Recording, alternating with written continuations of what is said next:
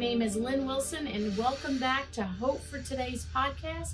If this is your first time coming and visiting with us, I am glad you are here today. God has something special for you to hear. If you are a regular and you come week after week, I am so glad you're supporting this podcast, and I am just letting you know, again, God has got something for you to hear just in today's podcast. Okay, so we're going to be in Hebrews chapter 10, verses 24 and 25. And I'm going to use the New Living Translation if you're opening your Bibles to study this. It just makes it a little bit more simple for us to understand. And I want today, the podcast, I want it to be light. I want it to be encouraging. I want it to just give you that feeling of a fresh new start. So let's look at Hebrews chapter 10 and verses 24. Let us think of ways to motivate one another to acts of love and good works. And let us not neglect our meeting together as some people do, but encourage one another, especially now that the day of his return is drawing near. Now, last week we were in the book of Romans in chapter 12, verses 18, and we read, "If it is possible, as far as it depends on you, live at peace with everyone." So what do these two verses have to do with each other? Well, last week we kind of went into living at peace with everyone. It depends on you. Well, it doesn't mean the other person's going to receive it well. It doesn't mean they're going to accept it or anything like that. But the Lord wants whatever I can do to make it right, whatever I can do to live at peace with you. If it depends on me, I need to do my part. No guarantee on the other side. Hopefully it's well received right away, maybe in time, but initially it depends on me. So we need to be living at peace. And then you look at this verse in Hebrews, and it says, think of ways to motivate one another to acts of love and of good works. Don't neglect that we need to meet together and encourage one another. You know, you can't live at peace with people if you're not with people. You probably like yourself. Most people do. You get along with yourself, usually. But that's not what the Bible's talking about. The Bible's talking about living in peace with other people. People need people. And we need people. We need each other. We need company. We need, a good friend. We need a family member. We need connections at work. We need fellowship. But we can't live in peace with people without people. And we can't encourage people, as it says in Hebrews, if we're not with a people. So you can say to me, well, I'll text and I'm going to email and I'm going to write a note and I'm going to do all these things. Absolutely. That's fantastic. That is great. But in order to text someone, you have had to have built a relationship with them. In order to send an email, you can't just kind of create an email off the top of your head and I'm going to email this person. You have already started by building a relationship with people that you can encourage them through those ways. Those ways are not bad ways. But what I'm saying is, in order to even get to that point, you have to have already established relationships with people. In some way, in some fashion, you have a people that you've connected with. If God wanted us to be alone, I don't think he would have put a verse in the Bible to live at peace with people. If God wanted us to be alone, he would not have said to us, I want you to encourage each other. He would have just said, okay, go home, lock your door, shut your blinds, and your day is over. He didn't say that. He told us to encourage. He told us to love one another. He told us to live at peace with each other. So let's bring some thoughts out of Hebrews chapter 10, verse 24 and 25. So what does this verse point out to us? Well, these are 4 things that I took out of it. It says, think of ways to motivate each other with love and good deeds. It tells us to think of ways to motivate each other. Number 2, don't forget to meet together. I thought that was pretty clear in that verse. The 3rd thing I picked out of that was he said to encourage one another. Ooh. You don't have the gift of encouragement? We'll get back to that. The 4th thing, it says the Lord is fast returning. These days, we need to be together. Every verse in the Bible, I don't care what book from Genesis to Revelation, every verse in the Bible, there is something for you and me to learn.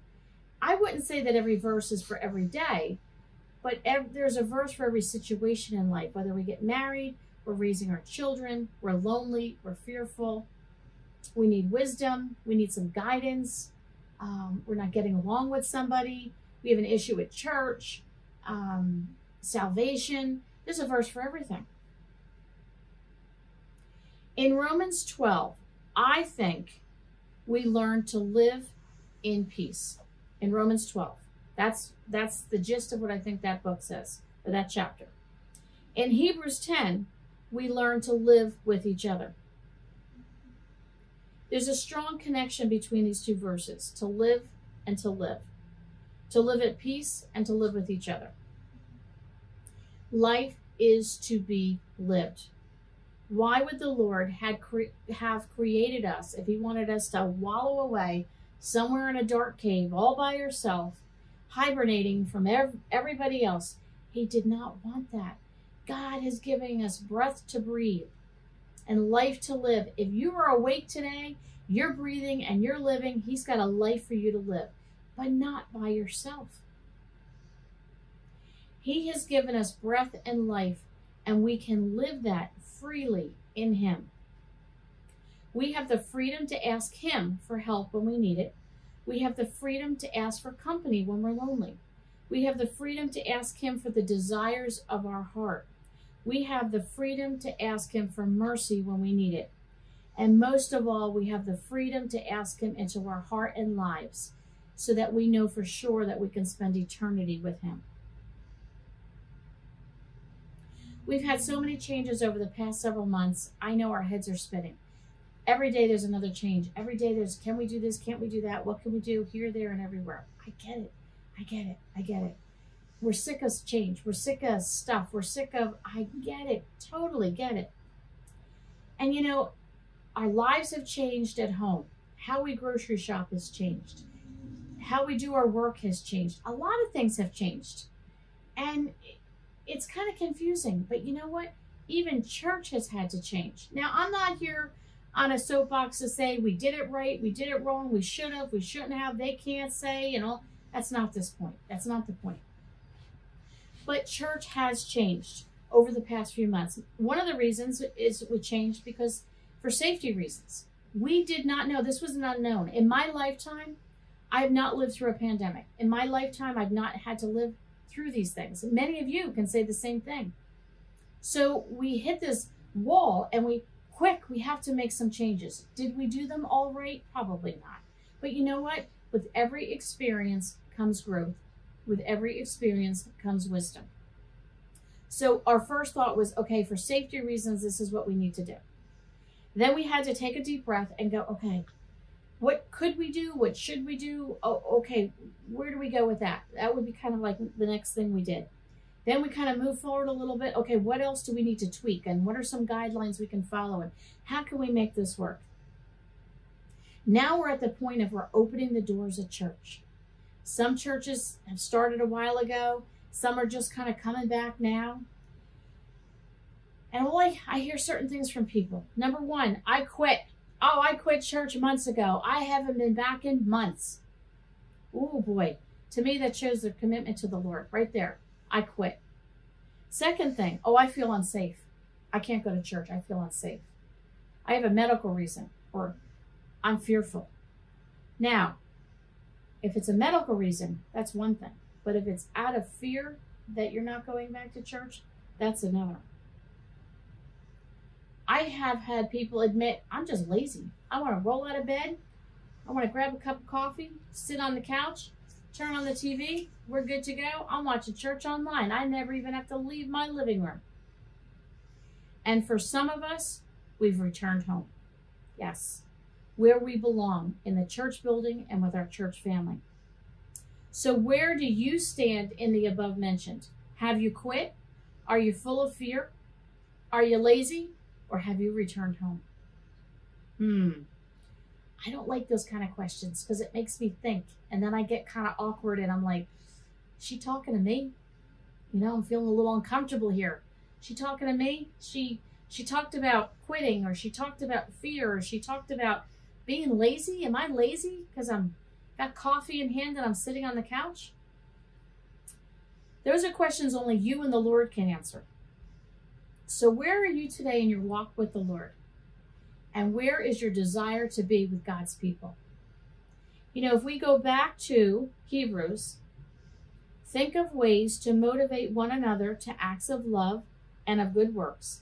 Let us not neglect our meeting together, as some people do, but encourage one another. Oof. It tells us we got to meet together, people. It tells us right there. So why did you quit church? Now, if we go back to last week's verse that we studied in Romans, as much as it depends on you to live at peace with all people. Why did you quit church? Did you quit because it was an easy way out? I got my ticket out of here. You know what? Didn't even want to be at church in the first place. I was trying to figure out a way to sneak out. Doors closed for a while. I can just slip away and nobody will ever know. Oh, that's sad. What's your relationship with the Lord right now? Have you quit for the wrong reasons? Is there really a right reason to quit church? Have you quit church because you're annoyed at your brother or sister that's at church and I don't like the way they do this, that, or the next thing? What does the Bible say in Romans about living at peace as much as it depends on you? Maybe you need to make it right. Maybe you need to go to that person. And now, mind you, you've had several months to ponder on this situation that you have a bone to pick with this person. It's been up here in your mind. This person has no clue that you're coming to them to say, hey, I got a problem.